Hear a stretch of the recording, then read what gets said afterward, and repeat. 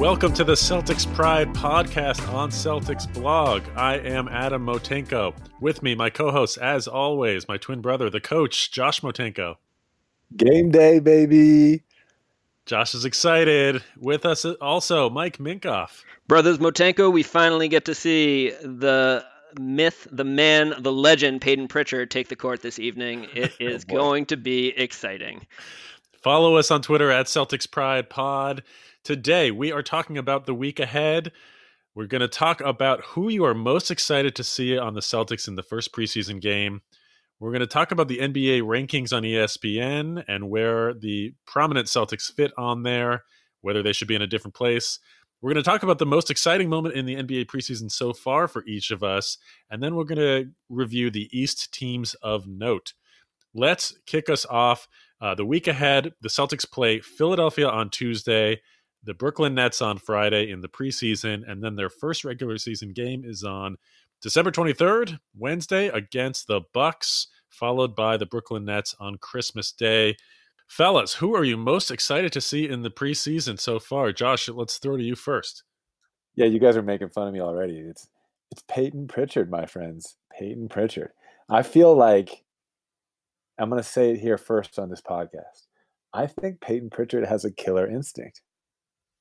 I really do. What do you mean by killer instinct with Peyton Pritchard? Are you saying he's Mamba mentality? Right. So what is the killer instinct, right? It's being clutch. It's not backing down from anyone. It's usually having like an inflated sense of self-efficacy, right? Or self-ability. It's being like mentally tough, right? Which all the sports scientists have defined as just resiliency. It's just next play mentality. And there's different kinds, right? There's like Kobe was like aggressive and boisterous. Dwayne Wade was more kind of even keeled and kind of emotionless, right? And so there's like personality types, I feel like, to killer instincts. And I'm not comparing Peyton Pritchard to any NBA All-Star, but like when you're looking at let alone Hall of Famers. Yeah, exactly. When I'm looking at like the guys off the bench and who's going to contribute, and with the injuries we have, we need people to step up right away. And from some of Brad Stevens' comments, it doesn't seem like Aaron Nesmith is going to be like stepping into the starting lineup anytime soon, right? So I look at like the mindset. I feel like you can read some of the mindset. If you look at all the interviews and you look at all the film and watch the games of these guys and see how they react in different situations, I feel like he's got it. I feel like he's got this like, I don't know how to describe it. It's a guy who's going to go next play right away. He's never going to complain. He's going to take all the coaching. He's a team-oriented guy. He's got skills that like other players respect, and you can see that in all of his film, including some workouts and stuff like that over the summer with other high draft picks. Like he's a guy who's been with the elite players for so long and has their respect. I feel like he's just got huge cojones. He's going to be a pesky player who's I think going to become a fan favorite. I'm most excited to see what he brings. As you were talking about this, two guys came into my head: Matthew Dellavedova and TJ McConnell, both of whom I've like loved or appreciated as players. Do you think that that's the type of player, or are you gonna stick more with that kind of Kobe Wade comparison that you started with? No, I like the Fred VanVleet comparison. I feel like, because I think he's a better defender. I think he's scrappier and more physical and stronger than those guys. Dellavedova was like a good 6'2", 6'3", just like Pritchard. But and he has the heart. But it's like his 3-point shot wasn't that great, and Pritchard's got some range on his three. It looks like a layup. It looks like it's effortless the way he releases the ball. And same with Nesmith. That's what we got with these two draft picks, is guys who can shoot from distance with ease, and hopefully that translates. So that's who I'm most excited to see. I even listened to a whole podcast of Steph Curry's parents. They got this podcast where they're interviewing other parents. It's called Raising Fame with Dell and Sonia, and they interviewed Pritchard's parents, and it was a lot of glowing fluff, right? It's the parents talking about their kid, but some of the stuff they were talking about, I think, does lend itself to this killer instinct idea that, he was like asking for negative feedback. He didn't want to hear the positive stuff. Like he wanted he's just has this relentless work ethic, according to his parents. Yeah. But, you, and here's another thing. There was a study by the New York Times years ago, maybe like almost 10 years ago now, 8 years ago now. And the common misconception that most NBA players come from urban areas and underprivileged situations is actually not true by the numbers. Most of them come from like double parent families and from communities where they've had like the same coach throughout middle school and elementary school, and like had some consistency with players that they've played with, and had some resources to be successful. Which was surprising to me. Who are you guys most excited to see? I am excited about the Williamses, the Williams eye. I know that's cheating. I know that's two. But I already raved about Grant Williams and what I think he's going to be able to bring as far as impact. I think he's going to have opportunities to kind of be in a leadership role in certain lineups and configurations in the preseason.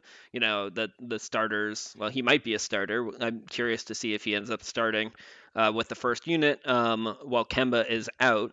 So that's part one, and then I imagine he'll get a little bit of extended run relative to guys like Tatum and Brown and Smart, and even Tice. And curious to see what he'll do when he's probably going to be one of the more seasoned players on the court, with a lot of the rookies or other second year players that haven't gotten as much playing time as him. And then Robert Williams just remains a giant kind of question mark going into what this is his third year. He oozes potential. His ceiling is as high as he can jump, but his his floor remains lower than a guy like Grant Williams. So I'm really, Tristan Thompson being out over the course of the preseason and maybe for the first game or so of the regular season opens a little bit of a door for Robert Williams to get some real rotation minutes early and establish himself as a guy that deserves to be a regular rotation member, which was a little bit in question as soon as we signed Tristan Thompson. So I'm really curious to see how he plays and performs. If he starts, there were, of course, the preseason glowing discussion of how he's communicating super effectively now and helping the rookies find their place on D and all of the fluff that you'd expect this time of year. I'm curious to see if that actually plays out on the court. What about you, Adam? I am excited to see three players. And the reason I chose these three players is because this is the wonkiest NBA season since the lockout.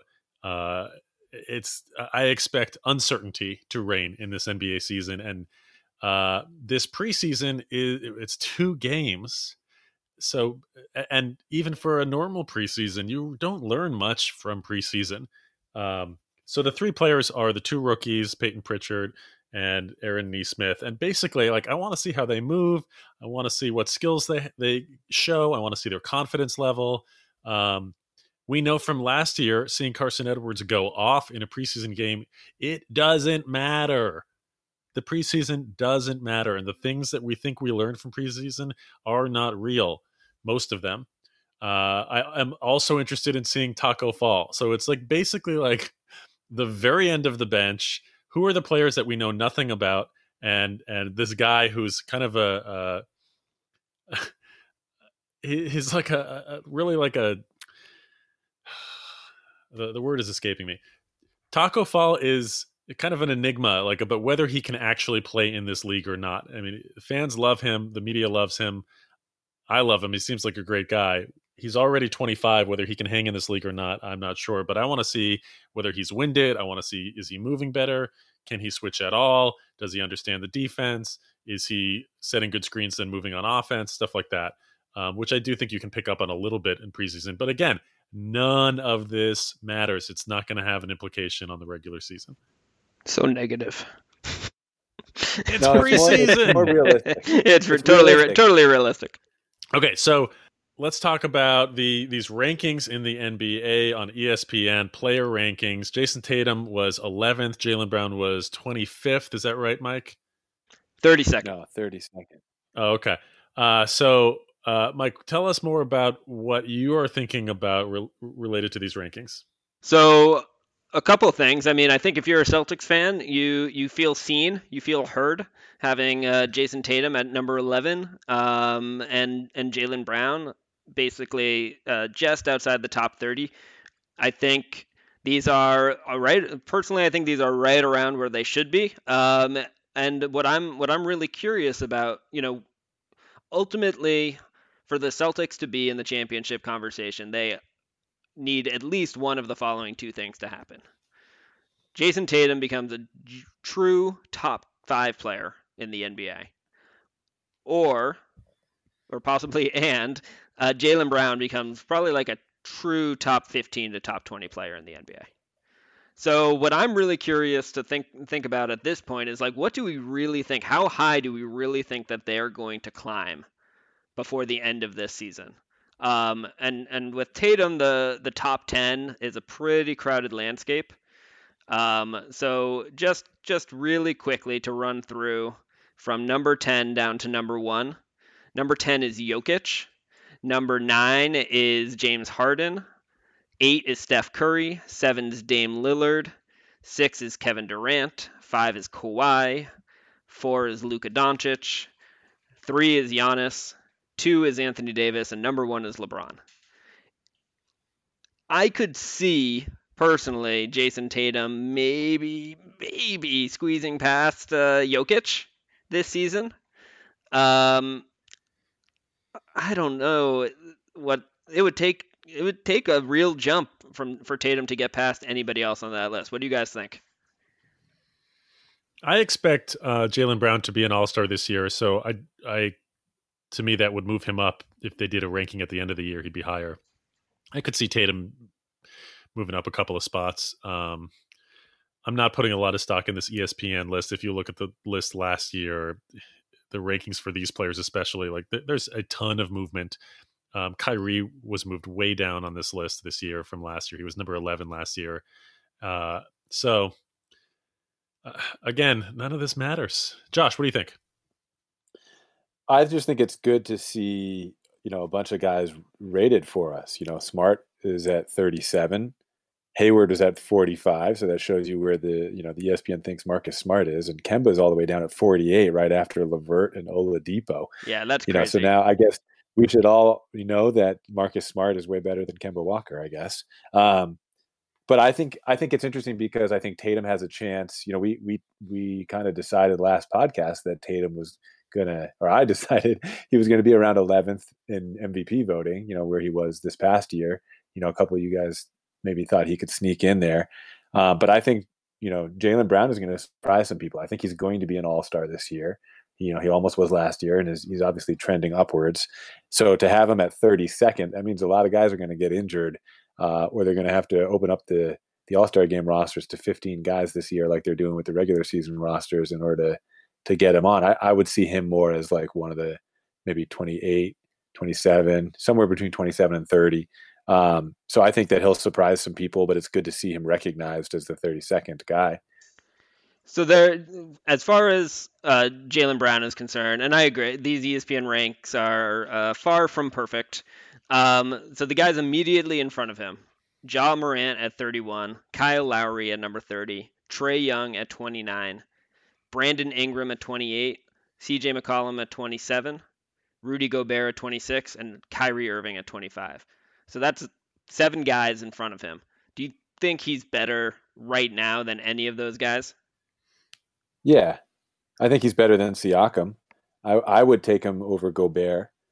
I think you could argue that Brandon Ingram isn't. I'm just not a huge fan of Brandon Ingram, but yeah, Siakam's at 24. Siakam's at 24. So yeah, I'm interested about Brandon Ingram being that high. I don't think Brandon Ingram's shown a whole heck of a lot in the league as far as being part of a winning situation. I know you love Trae Young. Everyone loves Trae Young. I know he's prodigious offensively, but it still seems a bit early to call him a top 30 player in the NBA to me. Yeah. Yeah, Rudy Gobert just has his limitations, but he's defensively a juggernaut. Yeah, I don't know. I think Jaylen Brown's probably sniffing that. Probably deserves to be in the top 30. Certainly, merits being in that conversation. I agree. I think it sounds like we're all in agreement that he's likely to be an all-star, or certainly well positioned to be an all-star at this situation. Though the forward and guard situation is getting a little more crowded in the East all of a sudden, and it might get even more so if Harden finds his way in Philly or Brooklyn sometime before the trade deadline and the All-Star game. Josh, does the fact that Jason Tatum is now 6'10", does that change anything for you in terms of his top 10 status? What do you mean? He's officially now 6'10"? Is he on the roster? Brad Stevens alluded in a press conference over the weekend that Tatum is now 6'10", and Tom Westerholm actually reported on this in August for Mass Live. He's now with the Boston.com, but I didn't see that. Jason Tatum is 6'10". Yeah. Yeah, I mean, I remember thinking he was taller than 6'8", and then Bill Simmons was talking about it months ago. It's weird how some heights are inflated too much. Like, I wonder if he's actually 6'9", but there's a lot of guys whose height is inflated like an inch or two. And then there's some guys weirdly who are underreported. I think Romeo Langford is underreported. I don't think he's 6'4". I think he's like a legit 6'6", or 6'5" without shoes, and you add the inch for the shoes, as everyone does. Just to be clear, all of these heights are 1 inch less if they're barefoot. This is their height in shoes. No. They did change it last year. Yeah, now they're real. No. Yeah, they're all measuring without shoes. Yeah. Yeah, I don't believe that Tatum's 6'11" with shoes on, 6'10" without shoes.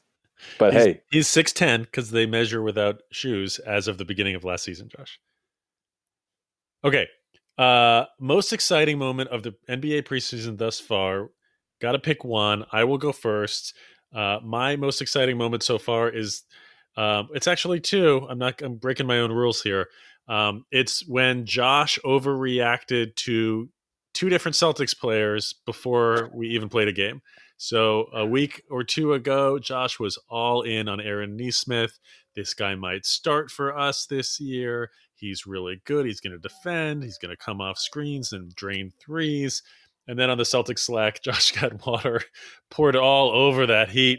I think the comp that people liked was RB, Reggie Bullock. Reggie Bullock. Josh, I haven't heard you say anything about Nesmith since then. And now it's all about Peyton Pritchard. Now, granted, apparently Danny Ainge, Wick Grousbeck talked about Danny Ainge sort of rubbing his hands together when he talked about Peyton Pritchard. I just have this image of Danny as this like evil genius just concocting his schemes. And maybe we're all maybe he knows and we don't about Peyton. We will see. Apparently he's looking really good according to the other players. He's the young guy that's standing out in practice. So I'd love to be wrong, but for you to to say that he's like the guy that is going to make a difference here because of his killer instinct and his parents' praise without even seeing a preseason game yet, that's how you know it's preseason. So I never said that Aaron Nesmith was going to start for us. I wouldn't say he's going to start. I don't think he's a part of the starting lineup. And I apologize if I'm excited about our first round draft picks this year. There's a couple guys I felt like we missed on too. But I've been in this business, Adam, and I feel like I can judge talent, and I feel like the numbers back it up. And so, when I'm just excited to have some shooters off the bench now. I'm excited to have some guys who I think are going to play themselves onto the court just because of that skill alone. And I think Peyton Pritchard is going to become a fan favorite. I guess we'll just have to wait and see. I have this crystal ball, and I don't know if it's right or not. This does seem like a good time to just update the audience. We started talking a little bit, and you and I do have a bet. Do you believe 2 of the 5 following players will shoot 40% or more on more than 72 attempts from 3 this year? Peyton Pritchard, Carson Edwards, Grant Williams, Aaron Nesmith, Tremont Waters. So we will see. Hopefully, I took this bet because I like taking bets where if I lose, I still win because the team does well. There will be no stakes, but we'll keep the audience updated on this. Mike, what are you most excited about from the preseason in the NBA so far? I mean, I get excited every year for what we were talking about just a moment ago. Things like Jason Tatum's height. Jason Tatum's, it looks like he's been working out, like people getting jazzed about it. Everyone had the best offseason of their life. They've never felt better. It never gets old for me. So, um, you, you know, as you said so eloquently earlier, Adam, preseason doesn't matter. None of it matters. I genuinely don't get too excited about much in the preseason. I'm looking forward to watching the Celtics play this evening and getting to see all of the guys run and actually getting to watch the new guys play. Some of the guys didn't get a lot of run last year, but I just love all of the fluff, all of the absurd stories that come out this time of year, all of the little things that we as obsessed Celtics fans will like cling onto and talk ourselves into, because there's no actual basketball being played quite yet that we get to watch and make more well informed decisions based off of.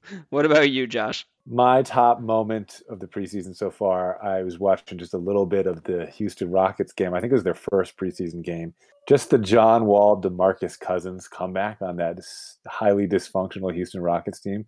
How far we've come from a year ago, which I feel like my crystal ball was telling me something was going to go down like this too. Because I remember last year you guys talking about Houston being a championship contender, and I never saw it. And I'm watching, and DeMarcus Cousins goes to the free throw line. He airballs a free throw so badly that it barely hit the net. It like grazed the bottom tip of the net. And, the announcers went crazy with all the someone must open the door in here kind of jokes. But that was kind of the epitome of this whole like Houston Rockets situation, is like this comeback hopeful DeMarcus Cousins, your guy, if I remember correctly, Adam, right? Your guy, DeMarcus Cousins, I just don't think it's going to happen for him, man. And that the air ball of the free throw kind of also symbolized, as Adam's been talking about, the preseason and how, these guys are rusty, especially guys who haven't played in a long time. Yeah, I saw DeMarcus Cousins on Cold as Balls with Kevin Hart. He did not look in shape. Yeah. Valuable additions from Adam Otenko. Okay, so let's talk about some East teams of note. The Celtics play Philadelphia early in the season. They play the Nets, Tonight. the Bucks. So, Mike, tell us what you see from Philly this year. I mean, I think Philly's going to be a really interesting team to keep our eyes on, and it'll be really interesting to see how the game goes this evening, what looks we get out of them, what we don't see. But, they made some really, I think, meaningful changes, kind of simple adjustments. When all is said and done, they were able to ship out Al Horford. They brought in Danny Green. They brought in Seth Curry, and shipped out Josh Richardson. So they put. I mean, Seth Curry is an elite shooter. Danny Green has definitely been on the downslide and back end of his career, but he's still a solid 3-and-D guy even at this stage in his career. And Ben Simmons and Joel Embiid are still really good players, and with more shooting around them, have the chance. That kind of lineup with those four guys plus Tobias Harris has a chance to be a really potent lineup. Doc Rivers, we had a discussion over the summer about where he ranks as a head coach, and you guys were higher on him than me, just because of his unquestioned strength as a leader in general. And he gets guys to play harder. He gets guys to buy in, or at least he has historically. So I think it's going to be really interesting to see what they do and how they perform. And I think they're right back in the thick of things at the top of the East again this year. Moving on to the Brooklyn Nets. They are a very interesting team this year. Obviously, the superstar triumvirate of Kevin Durant, Kyrie Irving, and James Harden is leading this team. Oh, wait, they have not traded for James Harden yet. There is a logjam of players on this team that include the guys that Kyrie Irving listed as his guys, who he expected to be on his team this year, and players who are not on that list. I very much expect this team to look different either very soon or by the trade deadline. You've got Jarrett Allen and DeAndre Jordan at center. Allen is the better player. Jordan is getting the starting nod and the minutes and has the support of Irving and Durant. Apparently, KD looks fantastic based on off-season workouts, but again, that means nothing. Kyrie Irving is already getting fined by the league because he's not talking to the media. They've got a new coach, and it's just going to be fascinating. What a potential mess / potential success story here, and I have no idea what's going to happen. Yeah, and Joe Harris, poor Joe Harris, is getting just lost in the shuffle there. No media attention for him at all. You guys know the Mike D'Antoni annoyed face? Can you picture it in your head? Mm-hmm. Yeah, get ready for a lot of that this year. And then right next to it, the Steve Nash face. What is his face going to look like? When you look at that bench this year, that's number 2 on my list of what I'm most looking forward to. Yeah, Karis LeVert and Spencer Dinwiddie. I'm not sure if they're going to stay on this team, and I love Dinwiddie. I don't understand why they would deal him. He's got a great contract for the next 2 years. Oh, he's got a player option next year. Here's the other issue about the Nets, too. I mean, if we go back and we look, did Kyrie Irving ever come back to the Boston Garden after he was traded? Oh, wait, that's right. He didn't, right? Exactly. This guy hasn't been back, and obviously there's no fans to boo him there. And the fake crowd noise they've been doing in the preseason games has been amazing. Sometimes it's hard to tell the difference. But, this guy has been ducking us. He's been ducking that comeback, and it's finally going to happen. It's kind of interesting that we're playing them in the preseason and then going to have a regular season game against them 2 games later. And Josh, do you know if that regular season game is at home or away for the Celtics? It's at home, but it's home. It's not. Yeah, but so I expect Irving will play since the fans won't be there, and then he'll duck the next time. He'll be injured then. All right, let's go to Mike. Actually, Josh, you're next, right? For the Bucks. So that's the first game of the regular season. This is the first game that matters, and I just think this is a whole different Bucks team. I mean, losing Eric Bledsoe and adding Drew Holiday is huge, right? That's the obvious one. But they've remodeled and kind of like flipped the whole house. They added Torrey Craig from Denver to defend big wings. I really like him. He's going to provide some toughness next to Giannis too. They've added shooting and playoff experience with Bryn Forbes from the Spurs. I like him. The secret move they did, though, no, Mike, it wasn't Marvin Williams. It was Bobby Portis. And Portis, I don't know if you like this guy, but he kind of seemed like he was a guy you just didn't want on your team. It seemed like most of the teams in the NBA felt this way after he punched out his teammate Nikola Mirotic in Chicago, sent him to the injured list. But now I think he's actually underrated to the point that he could kind of make it I think I'm going to come up with a soon-to-be created all underrated team, y'all. I think Bobby Portis might make it onto the all underrated team. He's only 25. He can shoot threes. He's strong enough to at least give you something against centers, at 6'10". I think he's a find. Milwaukee drafted RJ Hampton. That's a good athletic combo guard for the future. I'm not sure if he's going to contribute much this year, but another vet who they got is DJ Augustine. I think he's actually going to get some minutes. He's been going on 12 years in the NBA, so there's another vet. Obviously, DiVincenzo and Connaughton are back, and they're a year older. But like John Horst and the Bucks front office staff have basically said, we're taking Giannis, Middleton, and Brook Lopez, and we're overhauling the entire supporting cast. And I just think it's a whole different look. It's just interesting what they've done. Almost like the Brogdon over Bledsoe idea. It's like now their team is even unrecognizable. Like they don't even remember that happened with the team that you put out there. What do you guys think? Well, I think you're right. I think they identified those 3 guys and said we're going to overhaul the roster. They just made, a major mistake in executing one of their major moves and trying to get Bogdanovich from the Sacramento Kings. And oops, looks like they still got DiVincenzo instead. The major storyline over in Milwaukee is they brought in Drew Holiday, but Giannis still hasn't signed his max extension, which he has until I think it's the 21st to do, at which point he'll be playing out the season, and the deal will still be there, but the questions will also loom. I think it's pretty interesting that, by all accounts, by the way it was being reported earlier in the offseason, the short offseason that it's been, it sounded, national reporters like Brian Windhorst, who's as plugged in as it gets, were indicating that there seemed to be some pretty warm feelings in Milwaukee and at least moderate levels of confidence that Giannis would be signing this year before that deadline. There was a press conference last week where Giannis he didn't say what I would want him to say if I were a Bucks fan. So I think the Bucks are going to be a really, really good team this year, but you don't ever want to be a small market team with a super duper star, their future status kind of hovering over you over the course of a year. I think it becomes a distraction no matter the personality of the star. And I think Giannis has as good a personality from a team perspective as possible here, but it's still going to be a distraction. How much do you think has to do with the Bogdanovich situation? It can't help. It was so bad. It was so embarrassing. I mean, I would be really frustrated if I were a member of an organization and I was like, go get this done. Or I was like, I really want this. And they were like, yeah, we're going to do it. We're going to do it. And then they probably called and were like, we got it. We got the deal.